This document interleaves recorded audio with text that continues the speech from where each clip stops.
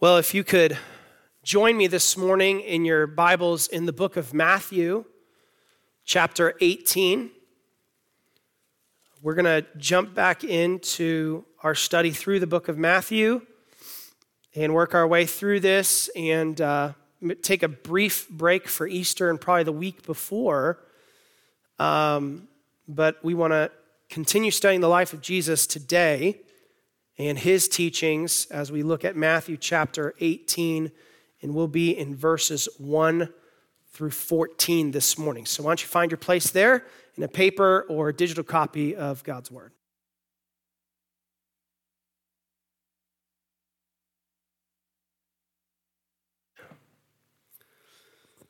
What do you think it takes to be great? If you had to define greatness to somebody, how would you define that? There's a lot of people who make actually a lot of money trying to answer that question. If you're a podcast person, that's kind of the new age radio, if you're not familiar with what that is. There's a podcast that apparently shows there's enough interest in greatness because this podcast is called The School of Greatness. It was started by a guy named Lewis Howes. It was kind of like a B-level professional football guy. He has interviewed on his podcast the people you would expect to be on a podcast about greatness. Fortune 500 CEOs, professional athletes, A-list celebrities, cultural icons. Now, how interested is American culture in learning about greatness? Well, there's a lot of ways we could probably try and answer that, but maybe this number will help you understand how much people are interested in learning about greatness. This one podcast dedicated to the subject of greatness has over 100 million downloads. 100 million different times people have tuned in to interviews with these different people talking about their take on what it means to be great. Now, maybe you're here and you say, well, I'm not all that concerned about greatness, but let's all agree this morning, none of us are dreaming of being a failure, right? We all want to do well in our assigned areas of life, and so the topic of greatness is not something we don't care about. It's something we do care about. We want to be great at our jobs. We want to be great as parents.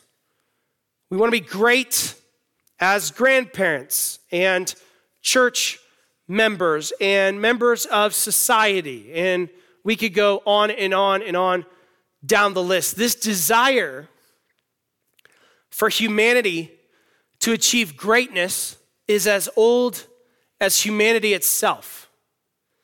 We could go to the very first few pages of the Bible, and really, in a way, the temptation of Adam and Eve was a desire to be great in a way that was like God.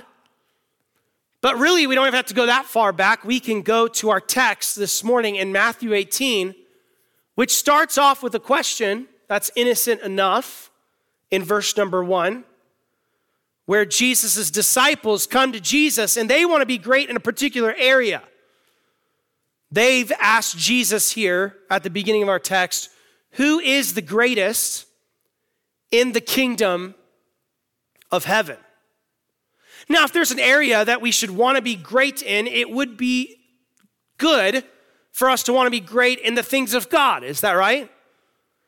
And we don't know exactly what's behind this request. I suppose it's not entirely innocent. Maybe they saw if you remember way back in chapter 16 and 17, the great leadership status that Jesus conveyed on Peter when he said, I'm giving to you the keys of the kingdom. Or maybe they saw this intimate dialogue that Peter and Jesus were having just above in chapter 17, verses 24 through 27, and they wanted to have that type of closeness to Jesus, and they were a little bit insecure that Peter was taking that from them. I don't know what exactly spurred on this question. But as Jesus hears this question, not surprising to us, he's going to turn the definition of greatness that we all would expect someone to give and turn it on its head. And what we're going to find in our passage this morning is that greatness in Christ's kingdom looks fundamentally different than we would expect.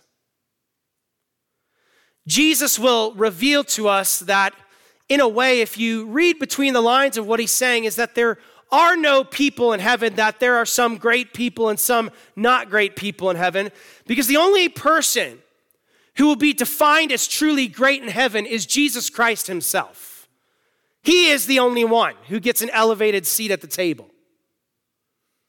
Jesus, in some ways, is going to go back and forth between talking about being great, but also being concerned with something that's a lot better than greatness. And that is, he's going to speak to his disciples and make sure that they themselves are actually going to be in the kingdom of heaven.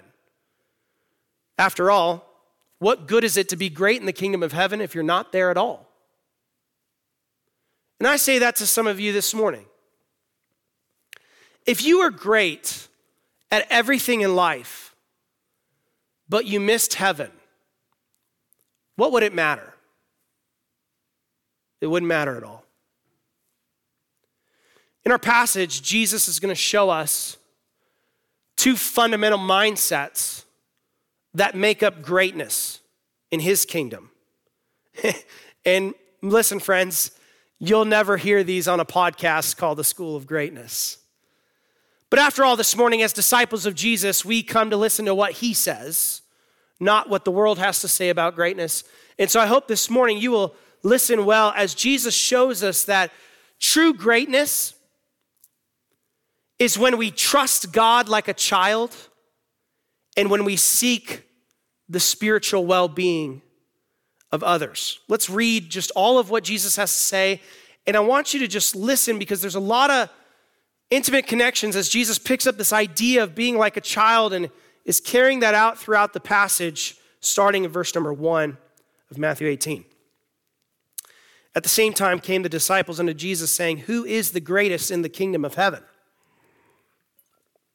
And Jesus called a little child unto him and set him in the midst of them and said, "Verily I say unto you, except you be converted and become as little children, you shall not enter into the kingdom of heaven. Whosoever therefore shall humble himself as this little child, the same is greatest in the kingdom of heaven. And whoso shall receive one such little child in my name receiveth me." Now, in order to understand these verses, you need to understand he's not talking about physical children anymore, because anyone in the kingdom is like a child. Verse number 6, "Whoso shall offend one of these little ones which believe in me, it were better for him that a millstone were hanged about his neck and that he were drowned in the depth of the sea. Woe unto the world because of offenses. For it must needs be that offenses come, but woe to that man by whom the offense cometh. Wherefore, if thy hand or thy foot offend thee, cut them off and cast them from thee. It is better for thee to enter into life halt or maimed, rather than having 2 hands and 2 feet to be cast into everlasting fire. And if thine eye offend thee, pluck it out and cast it from thee. It is better for thee to enter into life with 1 eye rather than having 2 eyes to be cast into hellfire. Take heed that ye despise not one of these little ones, for I say unto you that in heaven their angels do always behold the face of my Father which is in heaven.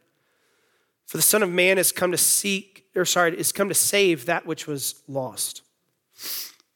How think ye? If a man have 100 sheep and one of them be gone astray, doth he not leave the 99 and goeth into the mountains and seeketh that which is gone astray? And if so be that he find it, verily I say unto you, he rejoices more of that sheep than of the 99 which went not astray.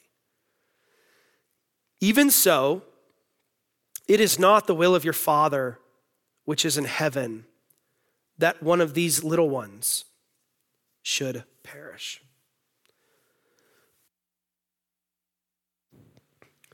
In verses 1 through 4, Jesus begins to flip the script on greatness. Of course, the disciples ask the question, who is the greatest in the kingdom of heaven? And we get the idea that Jesus wasn't necessarily validating their pursuit of greatness, because in verse number 3, he starts not talking about greatness, but how someone can enter into the kingdom of heaven. Or we could say how someone can know they're not entering into the kingdom of heaven. Look at verse number 3. Except you be converted and become as little children, you will not enter into the kingdom of heaven. And then verse number 4, he says, here's the greatest. Whoever will humble himself as this little child. And verse number 2 describes for us that Jesus, in this moment, puts on his own, if you will, a School of Greatness podcast. Except rather than interviewing a professional athlete or the premier rabbi about what greatness would be in the kingdom of heaven, after all, that's probably who they would expect to hear on these subjects. Have you ever noticed that if you're really successful in one area, people automatically assume you know what you're talking about in every other area of life and politics? Is it just me who gets confused by that? Nonetheless, Jesus picks out a guest that really wasn't on anyone's podcast list. He gets a child. Now, all of you have children or grandchildren or nieces or nephews, and so you could put your imagination in gear, right? I mean, if Jesus is getting a kid in front of him, I mean, to talk about greatness, what exactly questions is he going to ask this kid? I mean, kids don't necessarily exude greatness in the way that we think about, do they? In a podcast about greatness, you'd expect someone to talk about vision and planning. But most kids we know, other than thinking about their birthday and Christmas, they don't think more than 2 minutes ahead in their life, do they? Strategy. Well, I don't know about you, but when I think about my 4-year-old Nora, there's not a lot of strategy about anything. How did you achieve all that you've had? Well, what's a kid going to say to that? Everything they have is the result of something someone else has given them. They don't earn what they have. I mean, frankly, even if they have an allowance, all of us parents know we give them way more than they deserve to get paid, right? So what is it exactly that you and I, as disciples of Jesus, what do we have to learn from a child? Because when it comes to worldly greatness, kids have nothing really to teach us, if we're just being honest this morning. But I think what verse number 4 shows us is that what we can learn from a child is something about humility and trust. Humility and trust. The thing about kids is, unlike us, they don't try and question everything, do they?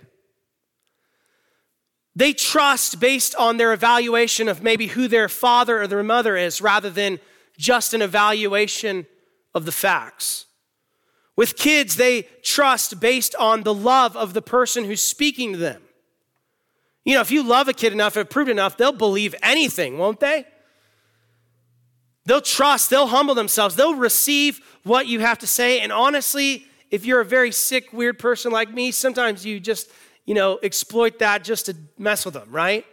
And tell them, maybe some of you aunts and uncles, you told your niece or your nephew that no was yes and yes was no. And, your sister or your brother got them back from a day of babysitting and hated you for a little while.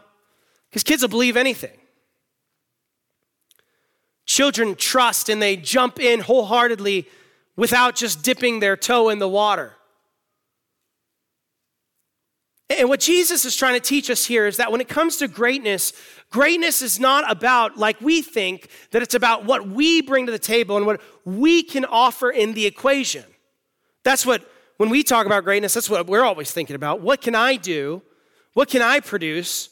What can I learn? But what Jesus is saying here is that in the kingdom, you actually have nothing to offer. You don't bring anything to the table. That's why Jesus said in his very first sermon, if you want to know who's going to enter the kingdom, here's what he said, very first words in his very first sermon in Matthew.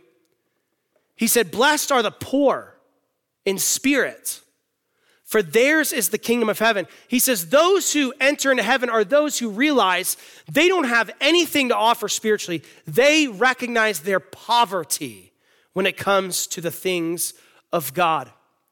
Friends, if you've been with us at all, teaching through the words of Jesus, you recognize that we are all terribly broken by sin. And that is why, because of our sin, we don't have anything to offer to get us to heaven. None of us can climb that ladder. None of us can do enough good to get to heaven on our own. We need a force greater than ours. We need someone to give us something with which we did not earn, much like a child does. You might say, well, it's really hard for me to trust like a child. After all, I'm 40 or 60 or 80. And that's why Jesus in verse number 3 points out the fact that without God's work in your hearts, you cannot trust like a child. Notice the order of events. He says in verse number 3, except you be converted and become as little children, you shall not enter into the kingdom of heaven. What he's admitting there is that, friends, in order for us to trust God like a child, we need God to be working in our heart in some way to even give us the ability to trust like a child. We studied in Sunday school this morning that faith is not generated in our own hearts. Faith comes outside of us. Faith comes by hearing. And help me finish it. Hearing comes by the word of God. Friends, if you want to learn how to trust God like a child, you need the work of God in you. And it's not a magical thing. You might say, well, those people trust him and are Christians or are willing to believe the gospel and they just must have that Christian gene. No, friends, what happens is that we sit under the word of God. And as we sit under the word of God, God himself does a work in us that gives us the ability to trust his gospel like a child. And it is only when you trust the gospel of Jesus Christ, the fact that he did everything for you, he paid your allowance, if we could say it that way, that when you humbly receive that, that is the only way, verse number 3 says, that you can enter into heaven. Now, this is more than just about entering the kingdom, because I would reckon that there are some Christians here that you could use a good dose of childlike faith. You're over-evaluating. You're over-analyzing. You've justified yourself out of what God wants you to do because you've thought about this and this and this and this. And sometimes, friends, I'm not saying that our faith is not a logical or reasonable one. You've heard me enough to know I don't believe that. But sometimes, if it's in the Word of God, it really is as simple as just saying, I'm going to trust that. God says he'll provide. I'm going to trust that. How many of you have kids who worry about whether or not they're going to have dinner tomorrow? None of you. How many of you as God's kids sometimes worry about whether or not you're going to have what you need? That tells me we all could grow in trusting God like a child. Because true greatness is not about what you bring to the table. It's about how much you trust in the great one, Jesus Christ. Now, here's the thing about children. Jesus is saying that anyone in the kingdom of heaven has humbled themselves like a child. Here's another thing we can all recognize about children. They're vulnerable, right? Give me like a verbal, because someone who's sitting over here doesn't see you nod your head. Children are vulnerable, right? They're weak. They are exposed to danger, right? As a parent, you're basically trying to make sure they don't, endanger themselves, because when they're 4 or 5 or 6, that's basically all they do all day long is they endanger themselves. Children are vulnerable. Children need other people. They're not self-sufficient. And so that's why in the remaining 10 verses or so, Jesus is going to pivot his words and play off this idea of us being children. It's going to teach us that if we are going to exhibit greatness in the kingdom of heaven, it's not about how self-sufficient we are, but it's how much we contribute and seek after the spiritual well-being of others. Jesus shows us that in verses 5 through 14, that true greatness seeks the spiritual well-being of others. And what Jesus is going to do, if you can kind of listen as I break this down, he's going to give us kind of 3 subsections under this that can be a little bit difficult to put together, but hopefully we'll have a better idea by the end of the sermon. He's going to show us in verses 5 through 6 that seeking the spiritual well-being of others, what that looks like is us receiving other Christians rather than causing them to sin. Notice the contrasting commands in verse 5 and 6. Verse number 5, look at it with me. He says, "Whoso shall receive one such little child in my name receives me. But whoso shall offend," we don't use that word the same way Jesus did. He means cause to sin. So you receive my children, or if you cause them to sin, it would be better for you that a millstone were hanged about your neck and that you were drowned in the depths of the sea. We'll get there in a minute. But we know that Jesus is not just talking about children in the biological sense here anymore. He's talking about his children, because anybody who's part of Jesus' kingdom could rightly be called a child, right? Because they're trusting him like a child. But here's what Jesus is reminding us, and this is very important for a lot of Christians out here. It is hypocritical for us to say, I've received Jesus into my life, but I'm not going to receive his other kids. Jesus is saying that the way you receive my children is how you're treating me in verse number 5. If you receive them, you're receiving me. And verse number 6 is quite strong. If you didn't figure out Jesus doesn't like you messing with his kids, try the metaphor of a man being tied around a huge millstone and being thrown into the sea and drowning very speedily. That's how Jesus feels when people mistreat his kids. And I just want you to feel the sense of verse number 5, just one word. The word receive. Picture what that word means.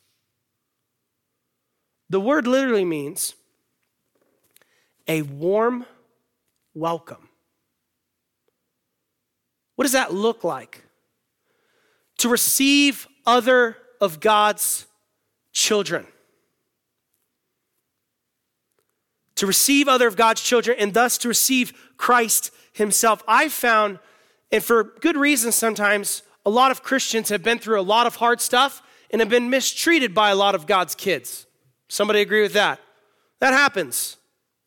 And so what happens sometimes is a lot of us, we can be too cynical and skeptical of other Christians, that here's what happens. We miss the chance to show them a warm welcome because we're too scared they'll hurt us again. Because that last child of God, when I was caring to them, they pushed me away. They lied about me.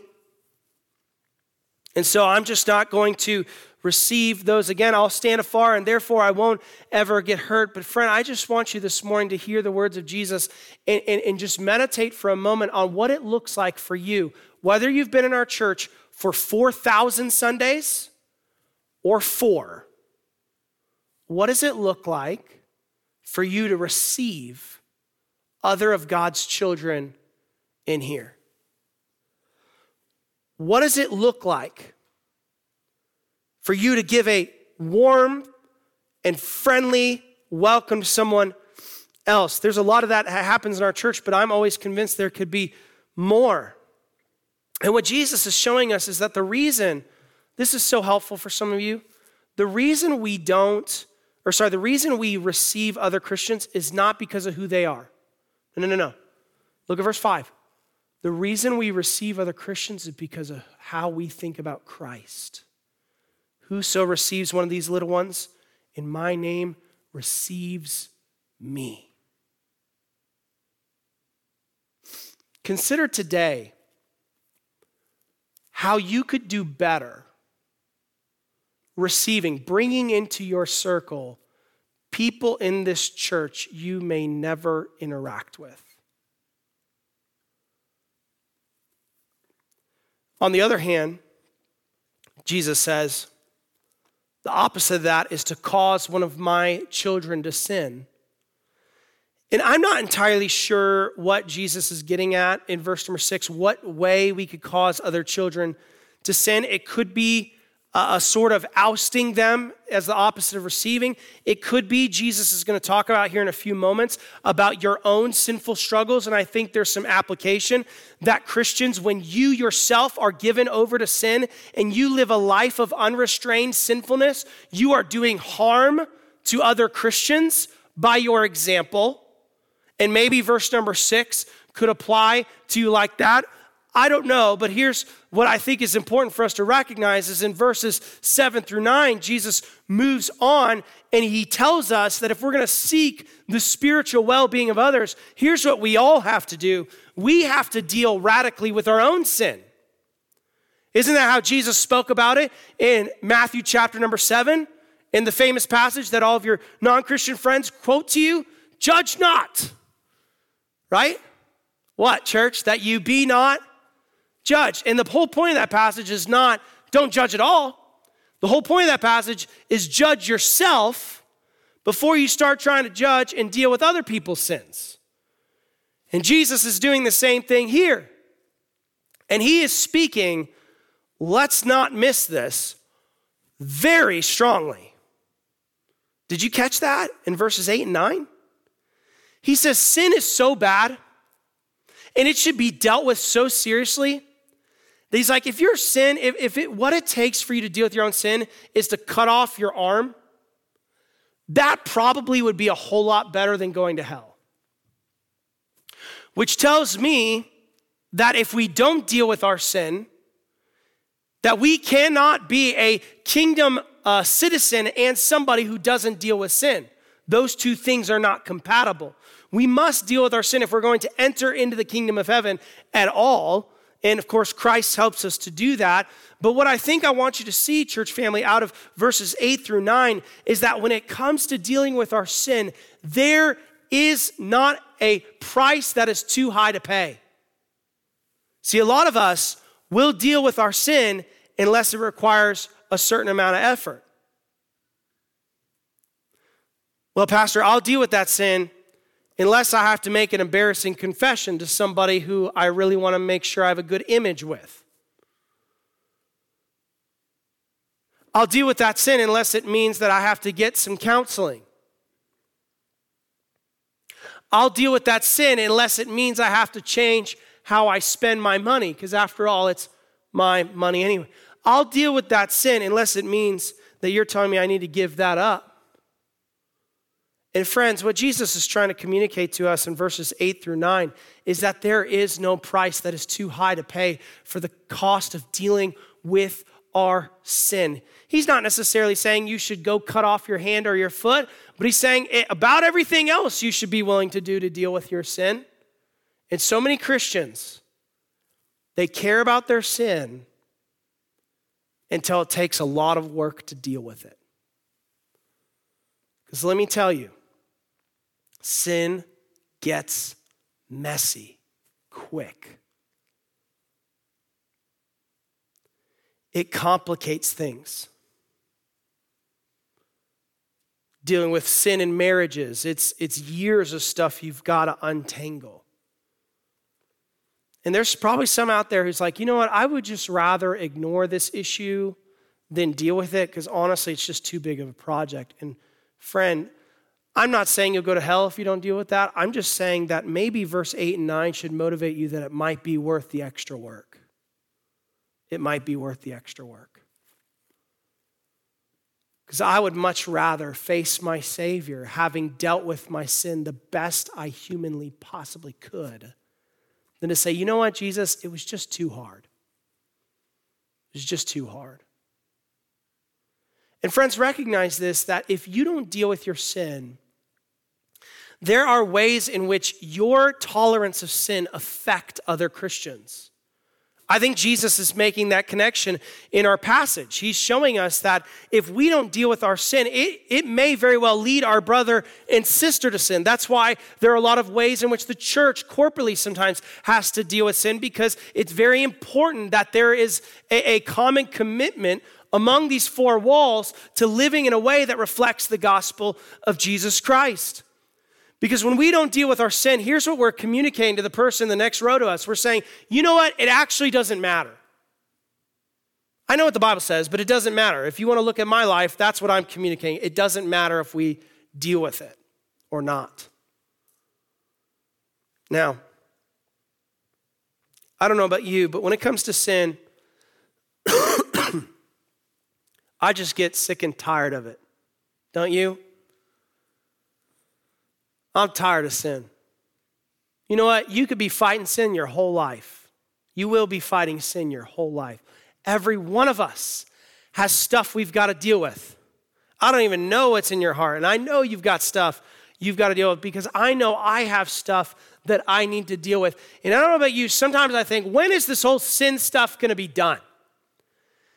And maybe you didn't notice it, but verse number 7 can be really encouraging to some of you sin-fighting Christians, because Jesus pronounces words of judgment. That's what the word woe means. It's not what you say when your horse, rears back on you. That's not what woe means. Woe means, may judgment come upon you. Look at verse 7. Jesus says, may judgment come upon the world because of sin or offenses.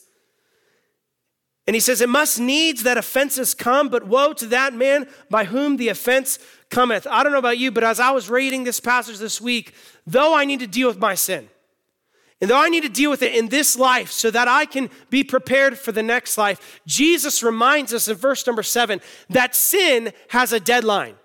There will be a judgment day on sin. Jesus has already pronounced it. And the sinful world that we live in is on a clock.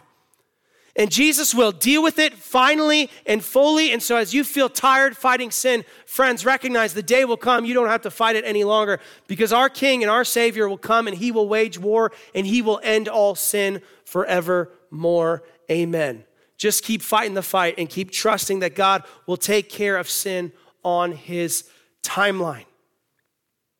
But listen, as you and I journey through life as God's children, what we have to recognize is, as we're dealing with our own sin, even as we're dealing with our own sin, if we have eyes to see, there are going to be other children of God who get stuck in the briar patches of sin. There are going to be other people who give up fighting their sin and are just letting it carry them away. Jesus calls them in verses 10 through 14, straying sheep. What is the response of a true disciple to someone like that? Jesus says that we respond like he responds. His character, verse number 11, is to seek and to save that which was lost. Verse number 10, God values all of his children, because, and this is a very confusing thing that I won't get into all the details, their angels do always behold the face of my Father. And what he's saying there is that in some way, in some sense, there is a personal angelic care of all of God's children from the Father himself. And so he says, what do you think? If God values every single soul that much, what would he do if he had 100 sheep and one of them goes astray? Now, I don't know if you're in ranching, but this is not the best business decision if you were dealing with their technology back in that day. He abandoned 99 perfectly good sheep to go find one knucklehead sheep. Not a good business decision, right? Because, sheep without a shepherd, they might go find their own pasture. But he leaves the 99, and Jesus says he chases after the one, and he rejoices more over the one that came back than the 99 who stayed. Friends, what do you think this has to say to us as God's children? shows us that if we're going to be great in the kingdom of heaven, if we're going to be the type of people God has called us to be as citizens of heaven, life is not just about you and your personal relationship with God. It's not. Every one of you, if you are a child of God, you are called to minister to other people. You have a responsibility for other people. And a true child of God reflects the care and the concern of the Father who leaves the 99 to go after the one. Now, why do you think Jesus would say verses 10 through 14 about finding the lost sheep right after he talks about cutting off your arms and dealing with radical sin in your life? Can I propose a solution? I wonder if it's because he's recognizing the reality that some people would just rather let sin destroy them. They don't know how to deal with it. They don't maybe care to deal with it. And the only way that someone else may deal with their sin is if somebody goes after them and cares enough about them to bring them back into the fold. And friends, here's what I've found in Christianity. All of us care about God's other children. We have a heart level concern. But a lot of times, because we count ourselves out, well, that's that person's job, or, oh, it'll be awkward if I say something because they've been gone, or they're going to think, who are you to talk to me about my problems? That's where a lot of us stop. But friend, can I remind you that Jesus didn't say if there's a sheep straying, just pray for it. He said, go get it. Go get it. Friends, I know that all of us know some of God's children that are, sometimes you can see it way sooner than I can, and they're drifting. And someone has to care enough to say, what's going on? I've noticed this or that. Can I pray with you about something? Is there a reason you've been gone? You might say, well, I don't know about that. That's a pretty courageous thing to do. But Jesus says that it's worth it, because look at verse number 13. He says, and if so be that he find it, verily I say unto you, he rejoiceth more of that sheep than of the 99 which went not astray. And he says, let me remind you that it's not the will of your Father in heaven that even a single one of these perish. God doesn't desire one single sheep to be left out to dry. And I think it's far more normal for Christians to be concerned about themselves. And I'm not meaning this in a mean way, but we go to church and we make sure that we get what we need from the preaching so that we can draw closer to Jesus. And maybe that circle of concern extends to our immediate family, but that's the only circle we've got. And yet Jesus is saying you need to expand your circle of compassion to encompass the entire fold, the flock of which God has placed you. And for most of you, that is Fellowship Baptist Church. Jesus is reminding us that the kingdom of God is not about self-interest. That those who make up the kingdom have a world that is shaped by God and his greatness, and we trust in his greatness like a child, but also the kingdom of God is giving us a huge heart to help other people spiritually, because sometimes without our help, they may fall off the wagon. What is true greatness? True greatness is trusting God like a child. And it's seeking the spiritual well-being of others. Let me ask you this morning, in what area of your life would you benefit by just deciding this morning to trust God like a child? Where have you complicated things? Maybe you need to remind yourself that you don't need to keep looking to yourself, but you need to keep looking to God, because he is the one that is truly great. And for some of you, what would it look like for you to do better at seeking the spiritual well-being of others? Honestly, for some, it just starts with a warm interaction to one of God's kids. Listen, some of y'all are putting the responsibility on someone else to do that. Don't do that. It's your job. Take personal responsibility. Receive one another. Receive one another. But go beyond that. Friendliness is good. But seeking the spiritual well-being of others and caring for them if they go astray, boy, that's even better. Because that's some big stuff when we care about someone who's straying from the Lord. Let's spend some time reflecting on God's word this morning. Maybe even now you would pray and ask God for help to trust him like a child and to submit to his words and what they have to say. And as my wife comes, I just want you to reflect on the words this morning. Think about what you can do. It doesn't have to be big steps, baby steps. What you can do to live a life that is about seeking the spiritual well-being of others. Some of us, we've got so many problems, it's easy to be focused on what's going on in our own life. But think about what you could do after church. Who could you talk to that maybe you haven't initiated a conversation with? Who's been gone that you could check in on and challenge them to be back? Who's grown discouraged that you could encourage? And don't just think about it. Don't even just pray about it, but write it down and do something about it. Because faith without works, the Bible says, is dead.